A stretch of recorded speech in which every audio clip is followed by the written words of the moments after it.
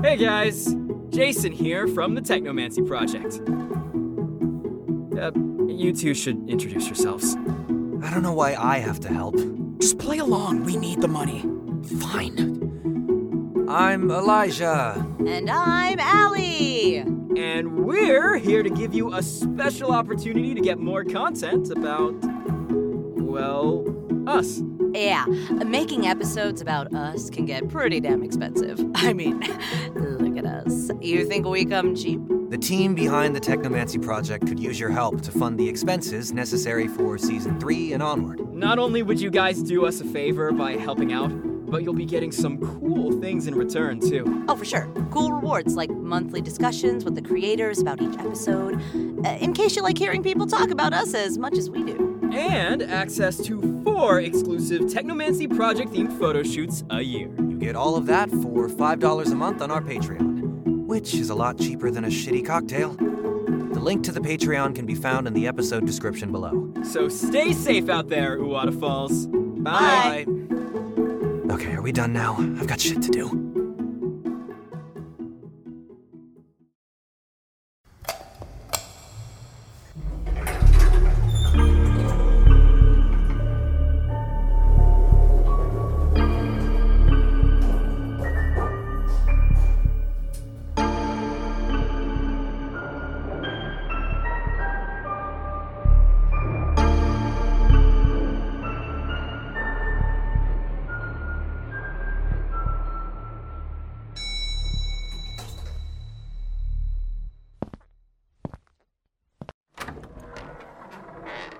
Good morning. I trust you found the place without any problems? Nothing I couldn't handle, though the hidden door did throw me for a loop. Excellent. Mr. Saros, am I pronouncing that correctly? Yes, sir. You have an impressive track record with the Department of Homeland Security. 3 years. Your personnel file is practically spotless. Not an easy thing to accomplish. Thank you, sir. Your file here says that before you started working for Homeland Security, you served 4 years with the Marines. Yes, sir. My father always wanted me to serve. And you have. And now your country needs you to serve in a new way, which is why you're sitting here today. I'm honored to have been selected, sir. But I must confess, I'm unclear as to what I'm interviewing for exactly. You have no clue what it is that you're getting yourself into. Hey, you still made your way here today. Can't imagine it's due to only sheer curiosity. Well, sir, all I know is that this agency does a lot of good for this country, and I'm one of the only people that are qualified to help with that.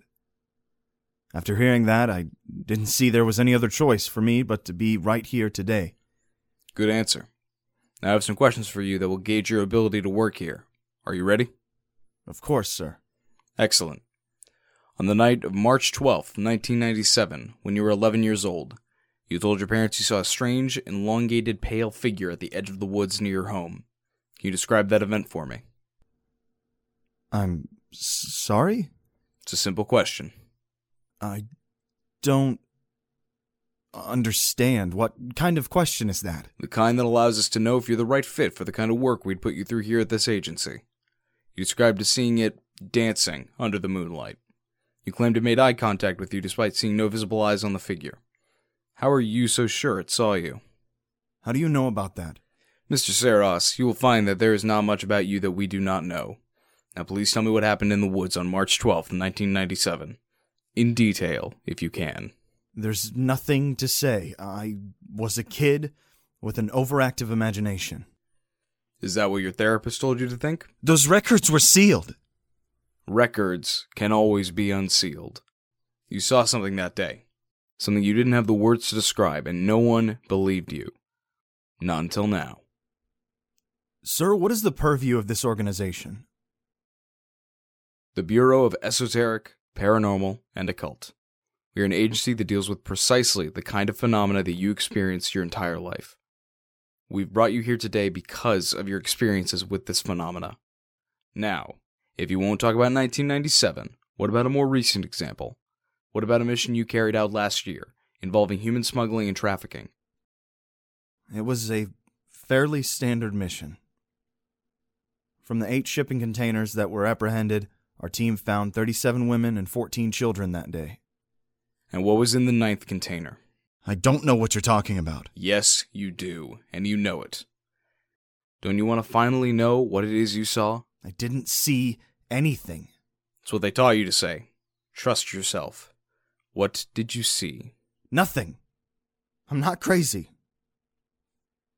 I've never had another hallucination since then. Hallucination?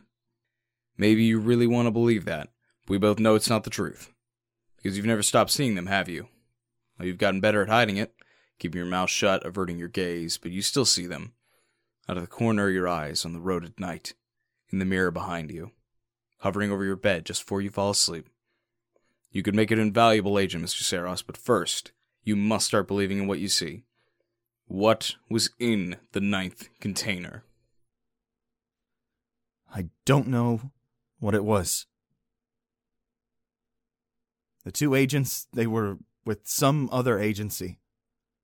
They said it was another victim, but that thing wasn't human.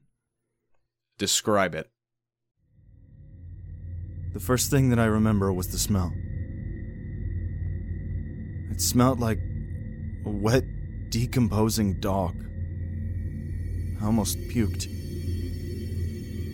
Inside was this gray and greenish figure covered in moss. Its face was bloated like a corpse that had been drowned for weeks. But the eyes, they were hollowed out. I could see literal leeches in them. And where its hands should be, its twisted claws carved into the floor of the container. The sounds coming from that monster, it was so angry. What you saw that day was known as a Vodnjek, Slavic spirit of a drowned man. Specifically, a corrupt man. No, that's impossible. Stop lying to yourself. You know the truth. And what truth is that? That monsters and ghosts exist? That's just the tip of the iceberg, yes. I can't.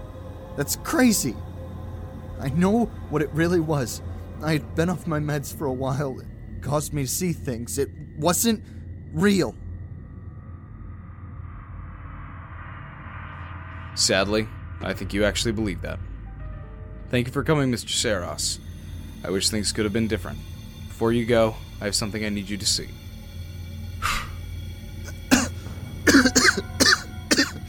What the hell is... That is a strong hypnotic agent. And Mr. Saros, here's what I need you to do.